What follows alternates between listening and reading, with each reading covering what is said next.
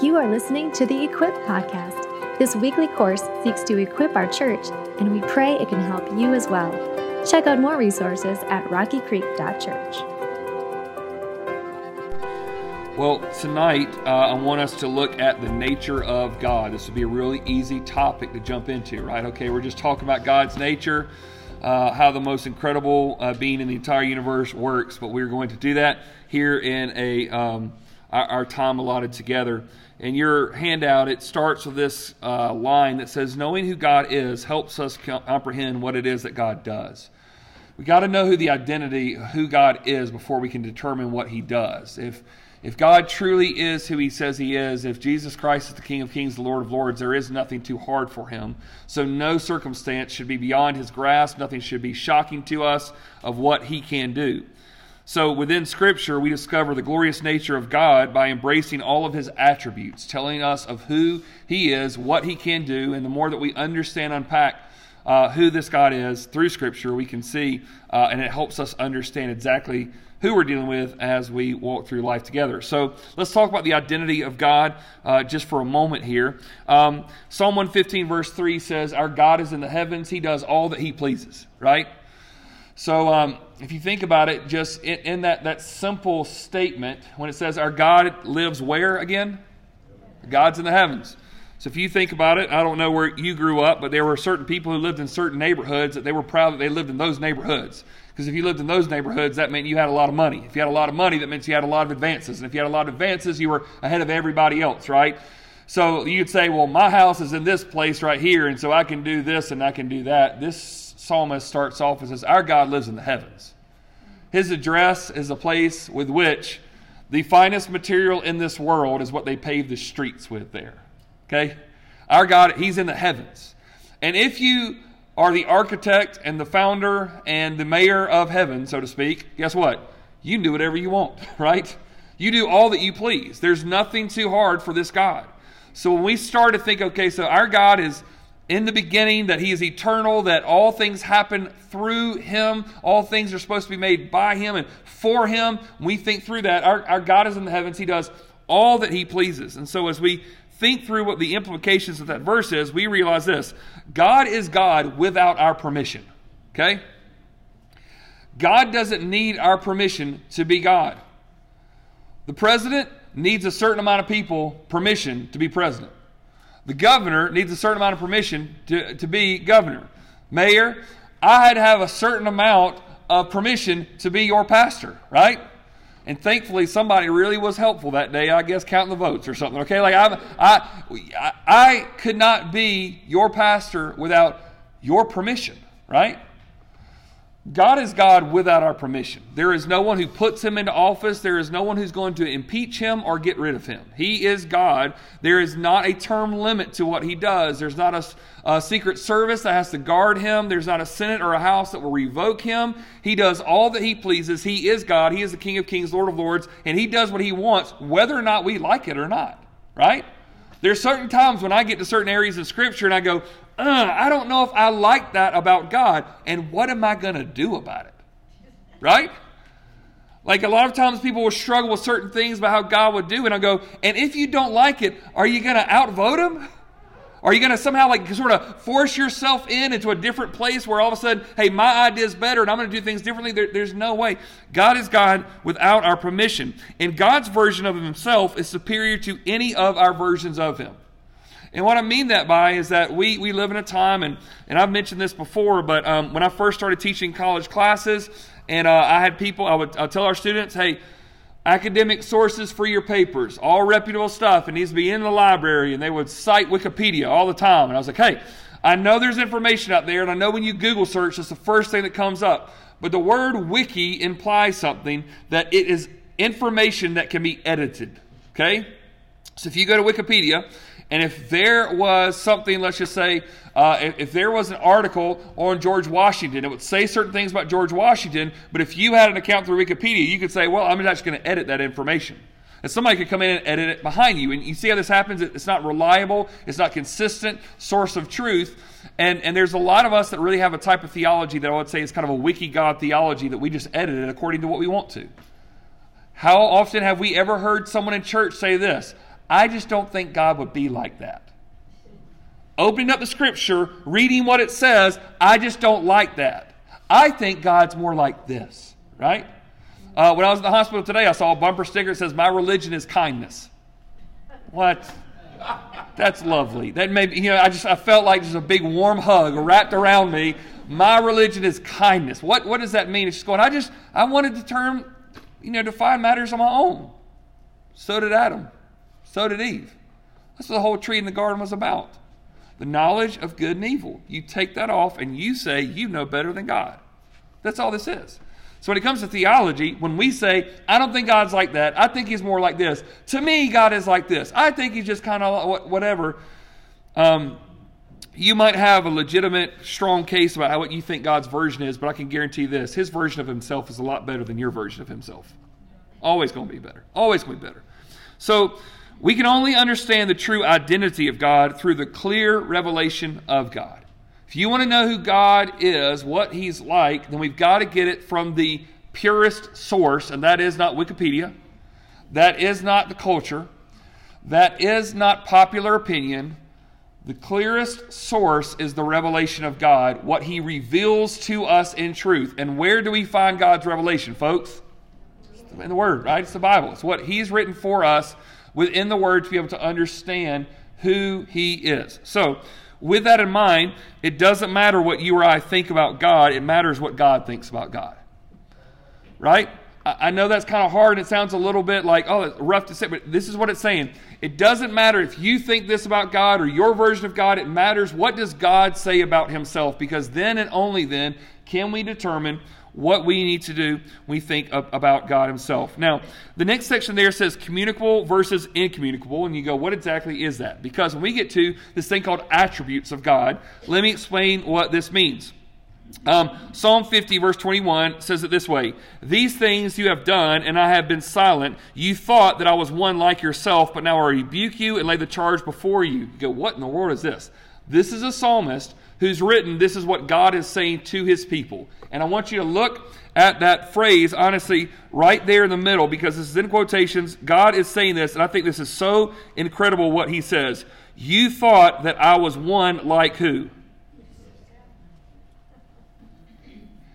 You thought I was like you. That was your first mistake, right? The old philosopher used to say it this way: God has made man in his image, and ever since, man has tried to repay the favor. Instead of us reflecting the image of God, we try to make God like us, right? God thinks like us, votes like us, acts like us, cusses like us. I'm sorry, that's just okay, freebie, okay? Whatever it is, what you think you can do, obviously God supports, right? Because you want God to be like you.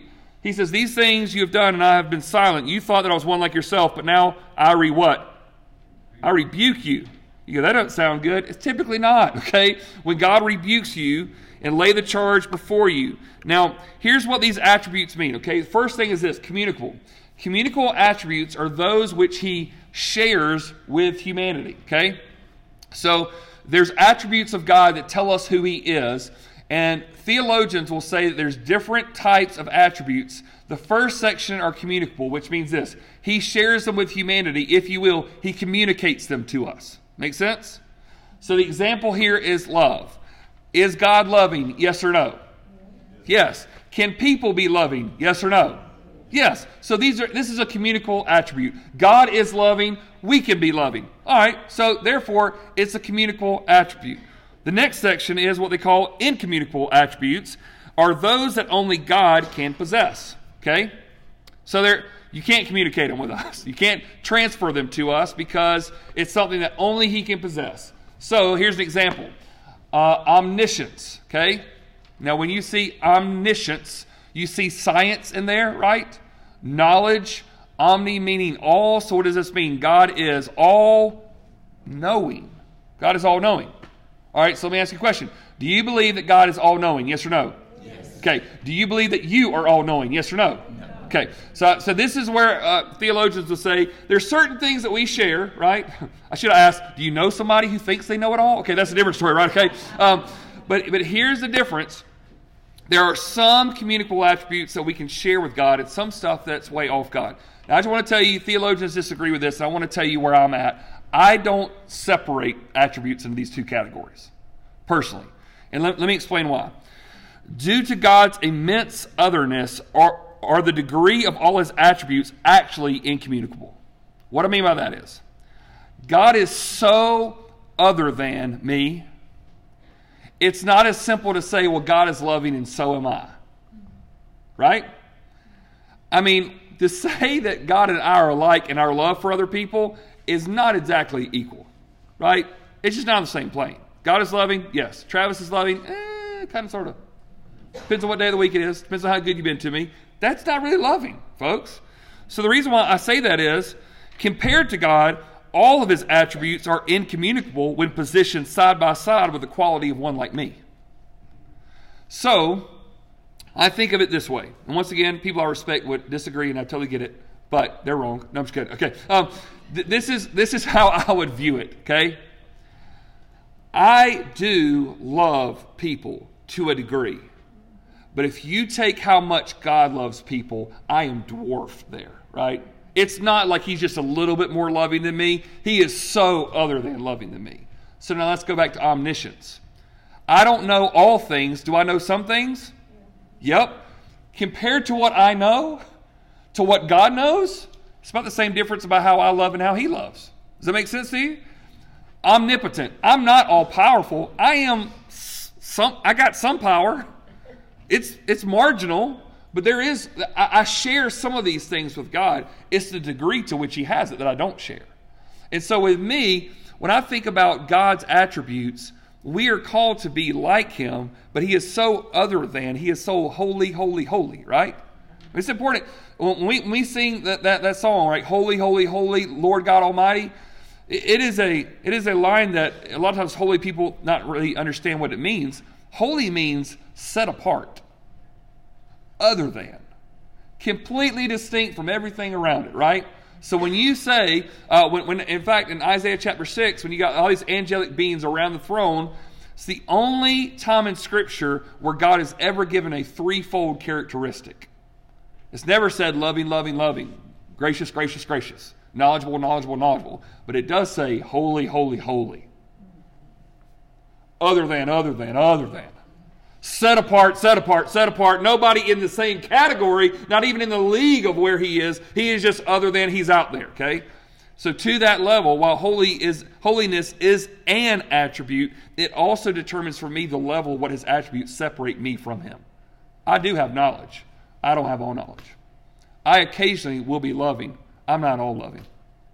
I do have certain power. I do have certain understanding, but I'm not on the same scale with him. And so with that, what I want us to do is I want us to look at some attributes of God to help define who he is. And once again, this topic is so hard.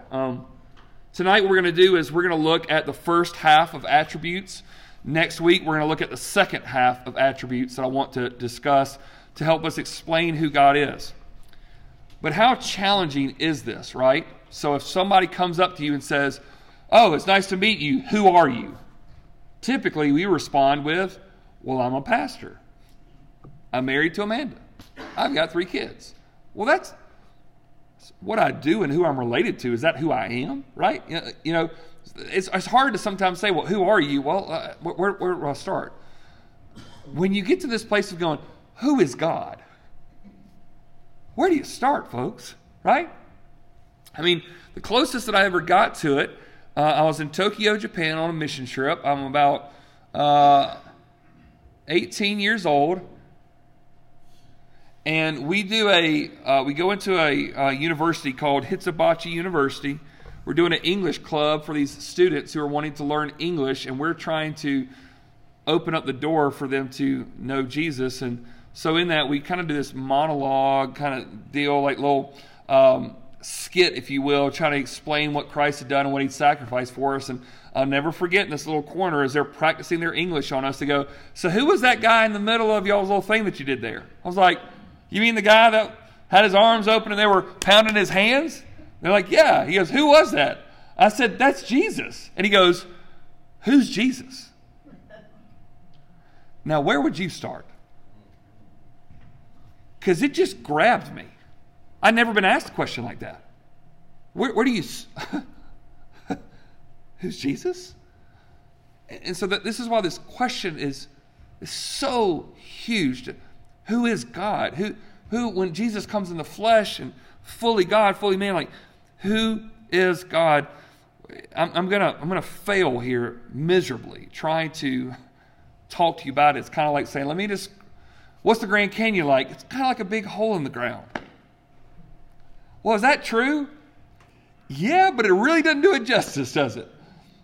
Tonight I'm going to tell you that God's not... I'm going to do my best. It's not going to do it justice. But I'll try anyway. One of the most famous passages in the Bible that talks about who the Lord is, Moses is dealing with the Israelites and trying to figure out what he might do with him. And it says that the Lord passed before him and proclaimed, the Lord, a God merciful and gracious, slow to anger and abounding in steadfast love and faithfulness. And let me just stop there for a quick section. Okay, so it says here, he's merciful and he's gracious. He's slow to what? It doesn't say he won't get angry, right? Doesn't say my religion's kindness. Okay, like it. No. This is just this statement alone, folks. This is all sides of who God is in some way, right? Because let me explain what some people want God to be like. Some people just want God to be merciful and gracious, and some people want God to be angry. And this passage says it's okay if he's all of these things. But let's put it in the proper context. Is God merciful? Is he gracious? Merciful means he does not give us what we deserve. Praise God. Gracious means he gives us what we don't deserve. Praise God. He is slow to anger. There is a long fuse on his anger. It's not one time and he just pops off, right? It's a long fuse to make this God angry. Praise God. He's abounding in steadfast love. Not just a little steadfast love. He abounds in it. It's overflowing. And what kind of love is it? Steadfast. It's consistent, folks. Just like our love, right? Always consistent, always reliable, always the same thing day in and day out. Yeah, right. Right? Like I said, I can be loving. It's just the other 364 days of the year I struggle, right? I can have moments where I get it right. It's just the rest of the time. He abounds in consistent, steadfast, enduring love. It never wavers. Folks, you never have to approach the throne of grace and wonder if God's had a bad day or not. Isn't that awesome? Oh, is he going to be angry? I'm coming with him, right? If y'all had the best parents in the world, y'all know you catch them on a bad day. What do you want, right? I just wanted to see if I could get some water. My bad, okay? Like, just best parents in the world have a bad day, could fly off the handle. God doesn't fly off the handle. He abounds in steadfast love. He abounds in faithfulness. When he says he's going to be there, folks, he's going to be there. He will not fail us. He will not forsake us. We do not have to be fearful. We do not have to be dismayed. Says he keeps this steadfast love for what? For thousands. Just keeps it. It continues. It maintains. Forgiving iniquity and transgression and sin. Praise God to that. But who will by no means clear the guilty. You see this? We want to go one side or the other. It's like a seesaw. I want him to forgive everybody's sins, or I want to make them all pay, except for me, God. Okay? Everybody else, get them. Go get them, God. No. He forgives iniquity, transgression, and sin, but he won't leave the guilty unpunished. He will make all things right. So the crux of this is showing that God is a complex, thorough deity, right? He's not waffling. He's not seesawed. He's not one side is stronger than the other. It's not like he's really good on the grace and really slow. No, he's consistent. And so yet in the personification of this is what we see at Jesus Christ, where we see the personification of where grace and truth meet, right? When I think about when I survey the wondrous cross and the lyrics there that will talk about how it's both sides of the coin. At the cross of Jesus, do we see God's great grace and forgiveness? Yes. Do we also see God's immense justice? Yes. And so in this, we see that God is fully balanced. Let's look at some of these attributes together. First one is called independence. The independence of God means that he is entirely without need. I love this. God is independent. Just so you know, it's different from popular opinion. God didn't make you because he was lonely. God just made us because listen, if God was doing anything for his own benefit, he would not have made you and I, okay, right? We have done nothing but complicate the things as we've come around and muddied up the waters. So the independence or the aseity of God is another way that people would say it is this. God is completely without need. There is nothing that you or I can provide for him. There is nothing that he's hoping he has enough people praying, enough people serving, enough people giving, and then and only then can he do what he's called. He is completely without need. He's independent. And then you go, but I've always been told that God needs me. If God needs us, folks, we're in trouble. We're in trouble if God needs us. Look at what this verse of Scripture says in Acts 17:25. Nor is he served, speaking of God, by human what? Hands, as though he needed anything. Since he himself gives to all mankind life and breath and what? Everything. There's nothing that we can say, God, can I present this to you? You know, we kind of have this picture of that God is somehow needy, dependent upon anything that we can provide for him. And this passage right here says he doesn't need anything. He is without need, independent, which means he's not waiting for us to do anything so he can do his job.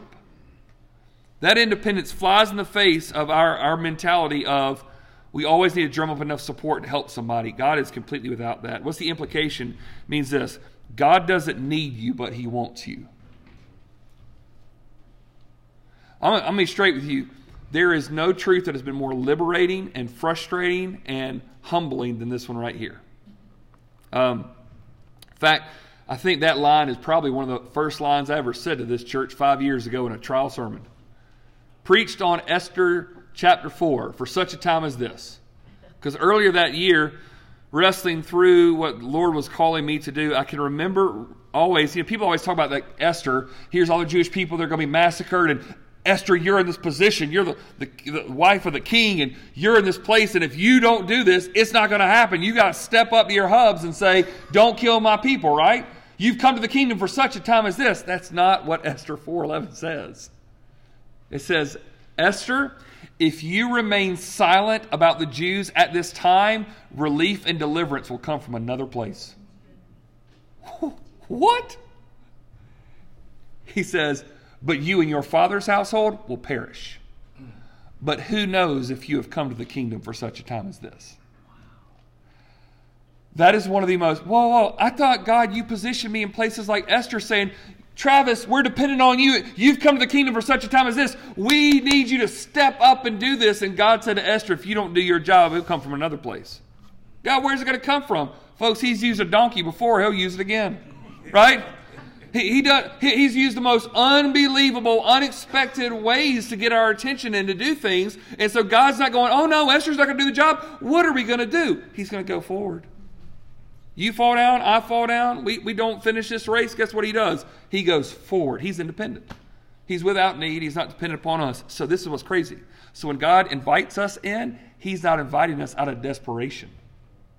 He invites us because he actually wants you around. I use the example of this that the day when the boys were probably 5-6 years old, and I had them come along with me while we were taking down 2 huge monstrous trees in our front yard. And they were more of a hindrance to be with me while I'm taking down these 2 oaks rather than helping me outright. But they got their muscle shirts on, their gloves, they're pumping, they're ready to go, this kind of stuff. And all day long, I'm just sitting here going like, I'm going to kill my sons. I'm trying to surprise my wife, and I'm going to kill them. And I'm really being frustrated. I cut the trees down, but your 2 sons are dead. Like I'm so worried. The way where it happened with the trees, like I was so concerned about it. And then all of a sudden we get to this place, right? We get to this place where we get the trees down, we get everything cleaned up. Amanda comes up, she's shocked, and they go, Mom, look what we did. I'm like, look what you did. All you did was just eat snacks in the truck and cause me to have a couple of heart attacks the whole way, right? But what happened that day? As a father, I invited my sons to follow me to work. My job was actually more complicated because they were with me rather than they were without me, but for their sake, I wanted them along. This is the independence of our God. He's not saying, I need a couple more bodies to help this thing get, I'll take care of it. But I'm inviting you to be a part. I'd love for you to join in. Next attribute, transcendent. The transcendence of God means that he greatly surpasses our human worth and experience. He transcends. He is larger than, higher than, bigger than what? Everything. He transcends all. Surpasses our human worth, surpasses our human experience. Don't think of God this way. A child is this strong, an adult is this strong, a bodybuilder is this strong, and then there's God. No, God is so much bigger than us, transcends so much higher than we can even imagine. Isaiah chapter 55 verse 9 says it this way, for as the heavens are higher than the earth, so are what? My ways, higher than your ways, my thoughts than your thoughts.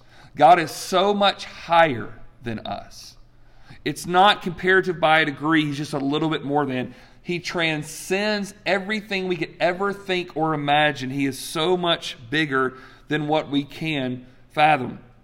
When I taught religion courses at Lander, I would kind of go into this philosophical kind of vein for a few weeks, and I would talk about and go into the universe and look at the size of the galaxies and look at the size of the stars and all this kind of stuff and kind of show the immense space and whatnot. And I can remember one day I dismissed class after I've been showing all this stuff and how the sun was kind of a tiny star and our kind of little neighborhood of the galaxy is tiny compared to the rest, and showing them all this stuff and just saying, hey, maybe there's a God out there that put all this stuff together, right? And all of a sudden I dismiss class and a student does something you're not supposed to do. She raises her hand. I got a question. She said, Dr. Agnew, do you believe in aliens? And I said, that's not the question I was expecting to get, okay? She said, no, do you believe in aliens? I said, no. Why? She said, because if we're the only people who live, and Earth is a small planet in our galaxy, and the sun is a small star compared to this, don't you feel like all that's just a waste out there if it's all for us? I said, yeah, if it's all for us, the universe is greatly oversized. But if it is to represent what the psalmist said in Psalm chapter 19, verse 1, that the heavens declare the glory of God and the sky above proclaims his handiwork, then all of these stars and all these galaxies and all these planets that are hurled out for billions and billions and billions of light years, of which our telescopes are just getting to, and they're light years behind what's happening, and stuff is going, and it's all done to do this, to display the glory of our God. It's just a fraction of it. Just a little tiny bit. Would God create all of this for nothing but shining a light on him? Oh yeah. Oh yeah. Just a little corner of the galaxy. All this stuff for what? For him.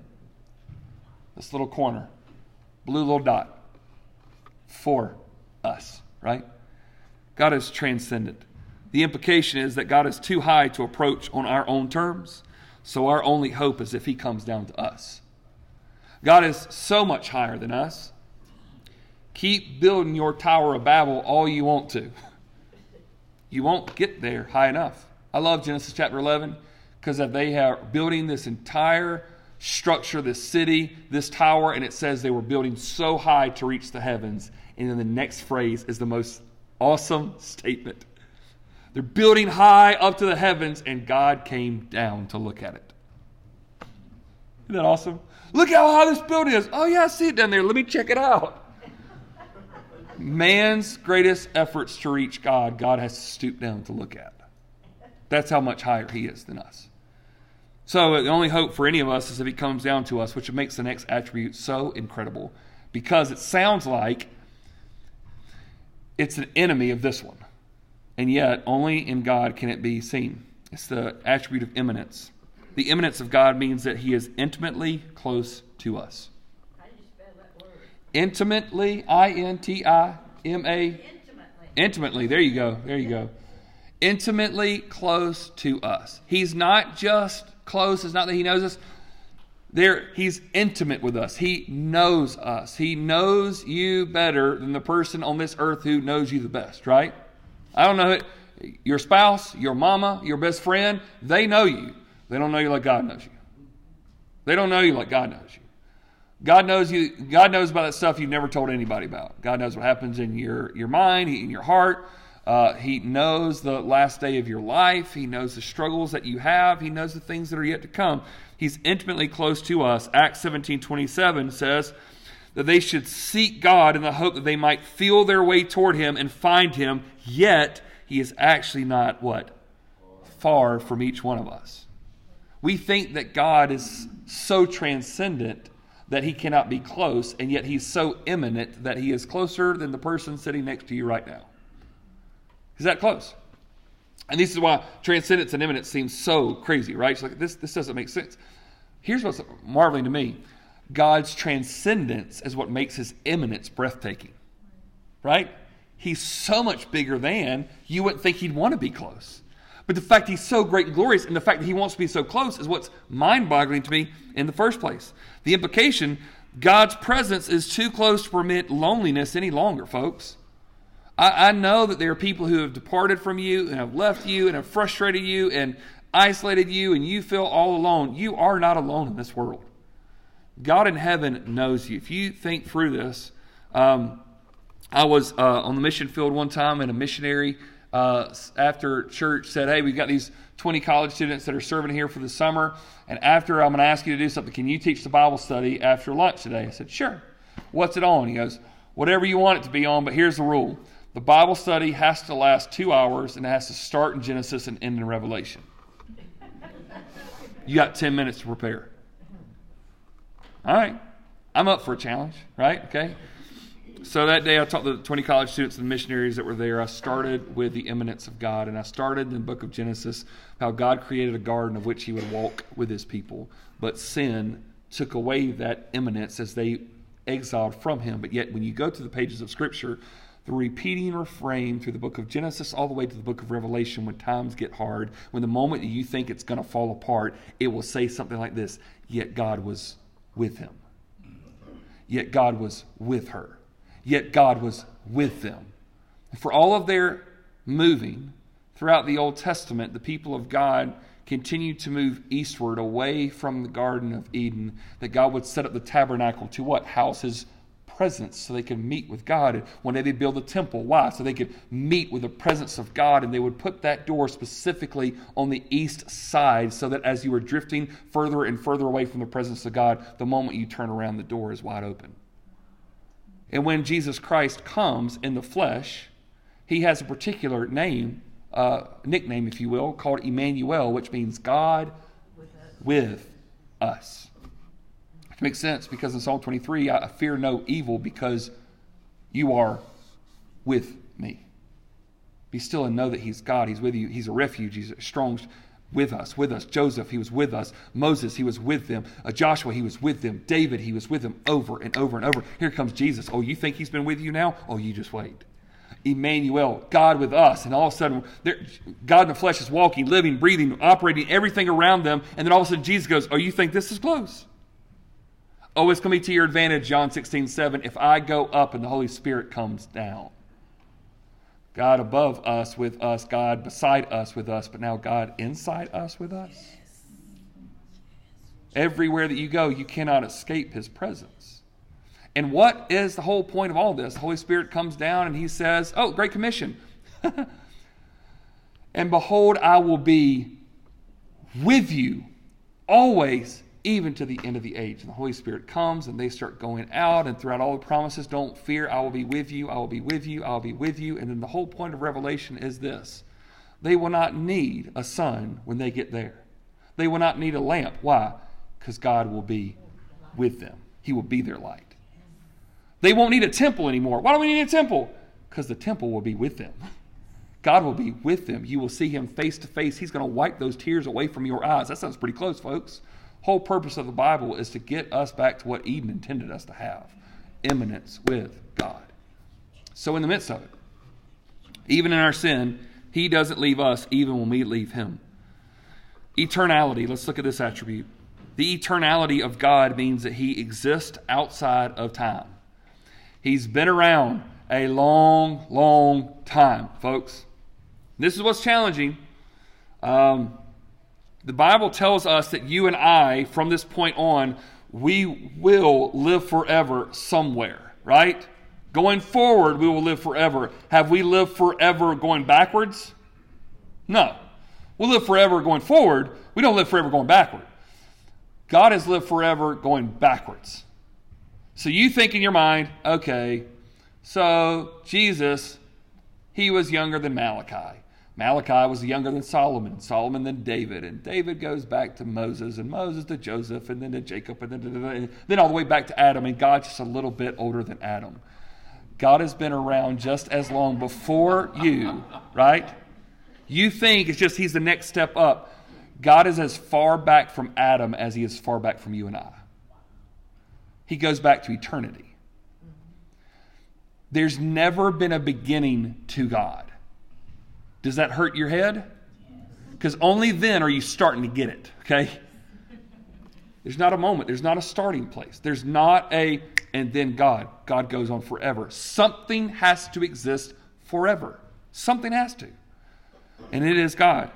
Scripture tells us in Psalm 90 verse 2, before the mountains were brought forth. Mountains been around a long time, folks? Yep. Or ever you had formed the earth and the world. Is that a long time ago? Yep. So get this. Before the earth was made, you're going to think he's saying God was there. It's not what he says.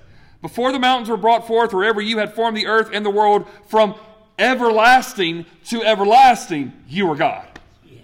It's not just you're 5 minutes older than the mountains, 1 year older than the earth. From everlasting to everlasting, before that started, you've been God.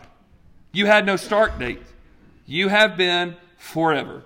And only when your head starts to hurt do you get it, folks. The implication: don't waste a life given by an eternal God on temporal pursuits. The implication of where it crushes into our own souls is this: if God is eternal, if he's doing something for eternity, don't get caught in the stupid, trivial, temporal things of this earth. Live for that which will outlive you. Spend your life caught up in the great pursuit of people living with him forever, enjoying the immanence of God forever. Next attribute, immutability. Sounds awesome, doesn't it? Like, why they got to be so hard? Well, we're talking about a pretty good topic here. Got to be some pretty big words. The immutability of God means that he is incapable of what? Of change. So, I think I've confessed to this group before when I started saying the attributes of God of immutability. You can't mute him. Does that mean he's not silent? What does that mean, okay? I want you to think of if something mutates. Or maybe you watch or you read comic books about mutants, right? Which it means this. Something changes. It mutates into something else. What this is saying is this: God never changes into something else. Because, follow this, if God changed into something else, that means he would either have to improve or reduce. If he improves, that means that he was lesser than what he could be, which means he is not God. If he reduces, that means that he is not perfect and he could not be God. God is God. He never, ever changes. You know why? Because there's no improving him. There's no improving him. Malachi 3:6 says, "For I, the Lord, do not change. Therefore you, O children of Jacob, are not consumed." The immutability of God is this: he doesn't change, so we all don't blow up. If he gets worse, we're in trouble. If he gets better, that means he's not been God in the first place. I'm not going to change. Hebrews 13:8 says Jesus Christ is the same yesterday, today, and forever. He doesn't change. There's no improvement on this. Folks, do we need some improvement in our life? Absolutely.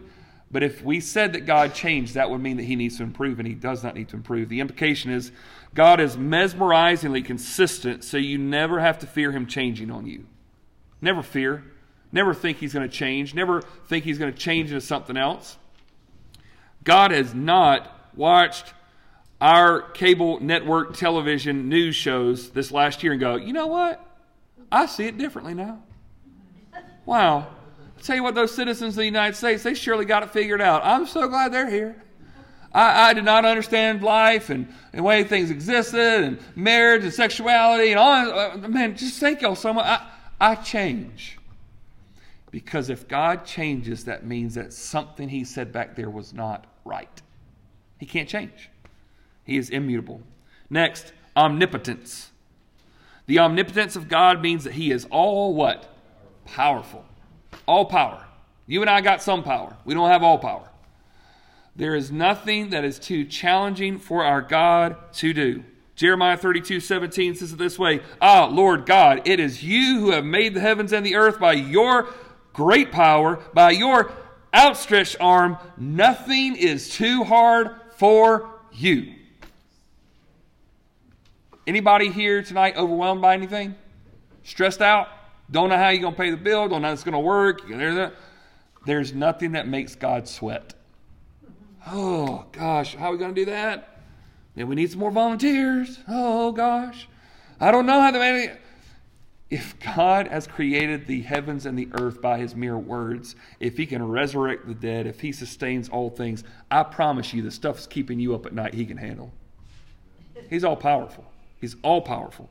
Not lacking anything. The implication is you can rest in the fact that God has enough power to do what he has promised he will do. God is not short in any stretch of the imagination of power. I love in Mark chapter 9, I think it's verse 23. Somebody comes up to Jesus and says, Jesus, can you heal this family member of mine if you can?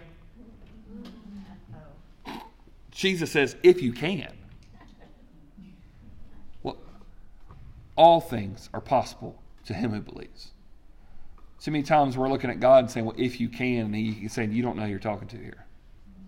It's not if you can, it's if you will. He's got the power to do it. There's no doubt in his power. Next, another omnipresence. The omnipresence of God means that he is everywhere at every what? Every time. Omnipresence of God means that he is everywhere at every time. There is nowhere that God is not at this very moment. He is with you, and he's also with that family member you're concerned about that you just wish you could be beside and help them out. He's just as close to them as he is to you right now. Be relieved. Be encouraged. His omnipresence is miraculous. I had an issue this weekend I was kind of concerned about. I didn't see coming. I was supposed to speak at a marriage conference this weekend at a church. It's going to be done by lunchtime on Saturday. All of a sudden, the boys' basketball here at Rocky Creek started getting good midway through the season. They started winning games. Did you know there's going to be a tournament? No, I didn't. Did you know there's going to be a championship on that Saturday in the morning time? I'm going, we're not going to get there. We don't have to worry about that. Oh, they were getting close to getting there. I'm like, oh my goodness. I'm struggling with, I need to be in two places at one time. I can't do it, right? So Thursday night when they're beating the best team in the league, and I'm going, well, there you go. I don't know what I'm going to do. This is what I planned on for marriage conference. I just feel like some of y'all need to pray and spend some time together. I'm going to put past my notes and just let you just work things out. Lord, will you just, I had a plan. I was going to give them some notes, run out, and then run out the back door or something, right? Thursday night, last little bit, boys got overcome. The team started just nailing three-pointers. They lost the game, and my boys came to me and said, you're kind of relieved that we lost, aren't you? I said, no. I said, are you kidding me? Like, I wanted you to win. Like, what were you going to do? I'm going to figure that out, but I know I cannot be in two places at once. I can't do it. God can. He is with you at all times. He's with the people that you care about at all times. He's in the White House, and he's in the jailhouse. Right? He's in all places, present and available. Proverbs 15:3 says, the eyes of the Lord are in every place, keeping watch on the evil and the who? And the good. He's everywhere, y'all. He is absolutely everywhere. There's no place where he does not go that he cannot see.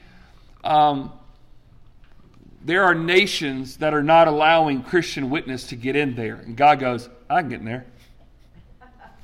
It's crazy how many people with IMB right now are hearing about we can't get into that village because of opposition, and all of a sudden there's some man in that village who has a dream in the middle of the night of a man dressed in purple with scars in his hand, saying, go and find so-and-so and lives that village and ask him who I am. And they show up to a missionary's house and says, some man draped in purple clothes with scars in his hand told me I need to come and ask you who he is. What is that? God saying, I can get there. I can be there. I can be in all places at all times. The implication is God's omnipresence ensures that he has his complete attention on me at all times. Folks, when one of the things as a pastor I hate is when someone tells me, Pastor, I need your help, but I know you're so busy. Please, I'm just telling y'all, don't say that to me. Do not say that to me. I'm glad you think that way. I don't want to hear it because what you're saying, I know you don't have time, but here's the thing that it reminds me. I am limited. I'm finite. You're limited. You're finite. When we come to God, if I choose to go and help this person, I'm saying I can't help all these people, right? Not God. Not God. When you say, God, I need your attention, I need to pray to you, I need you to help, it's not like he's going, but I got something scheduled already. So-and-so over there needs my help too. He's with them. He's present. He's present everywhere. Omniscience. The omniscience of God means that he is all what? All-knowing. He knows all things, folks. There's nothing that he does not know. Unbelievable to think about. All knowledge. He knows algebra and trigonometry, He knows your start date. He knows your end date. He knows every single language. He knows who's going to win tonight. He knows what team probably cheated to get there, right? He knows all things. Nothing hidden from his sight. All knowing. Psalm 147:5 says, great is our Lord and abundant in power. His understanding is beyond measure. You can come to me on certain things, and I don't know if I'd ever say I'm an expert in these areas, right? There's a lot of stuff. Somebody says, Trav, can you help with that? No, I cannot. I'm going to look on YouTube and see if somebody can help me out. But I don't know how to fix that. I don't know how to do that. Certain areas of my repertoire I'm just not good at. There's not an area in your life of which God is not the expertise. Nothing. You go, God, I know you're good at this. Yeah, he's good at that too. He knows all. He knows every single thing. Implication, you don't have to know everything because God already does. Sleep well tonight, folks. You don't have to know what's going to happen. God does. I wish he'd tell me. He will when it's time. Because if he told you right now, you know what happened? You'd stop praying and studying the scriptures as much. Right? If he told you, I know all things, now I don't need him anymore. No, you need him every single hour. You need him. You need to stay on your knees. You need to stay in the Word, because if you didn't, pride would come in and you wouldn't seek him as much. Wisdom, the wisdom of God means that only he knows how to come to the best destination by the best path at the best time. This attribute of wisdom here, he knows how to come to the best destination by the best path at the best time. Knowledge is he knows all information. Wisdom is he knows how to apply that information. He knows what's best in every single situation. Romans 11:33 says, oh, the depth of the riches and wisdom and knowledge of God, how unsearchable are his judgments and how inscrutable his ways. Folks, God never, ever has regretted one single decision of his. He's never thought, I should have done that differently. Man, if I had a second chance, now that I know what I know, I'd probably done that. He's never thought that. He is all wise. The implication being God's wisdom provides the needed discernment for our lives. Folks, we can rest assured knowing the discernment we need is not going to come from us or our expertise, but it will come from the wisdom of God Almighty, and him alone is all wise. So with that, is that the last attribute for the day? Man. All right, we got about 10 next week we got to get to, okay? So if these have whet your appetite on who our God is, we're going to dig in a little bit more and continue to see it. So tonight, Father, thank you that your word teaches us who you are, your nature. Help us continue as we seek not only who you are, but what you do as we continue to unpack these attributes. Thank you for your word that's revealed to us to tell us the glorious nature of who you are. And Lord, for my failed attempts of pointing at a Grand Canyon and calling it a hole, Lord, I pray that you'd fill it in through your word and through your spirit to help us to see for who you are. In the name of Jesus we pray, and all God's people said, amen. Thank you all. Thank you for listening to the Equip Podcast. Make sure to check out rockycreek.church for complete notes and additional resources. You can also subscribe to this podcast and get weekly courses delivered to you. We hope to equip you for the work of the ministry.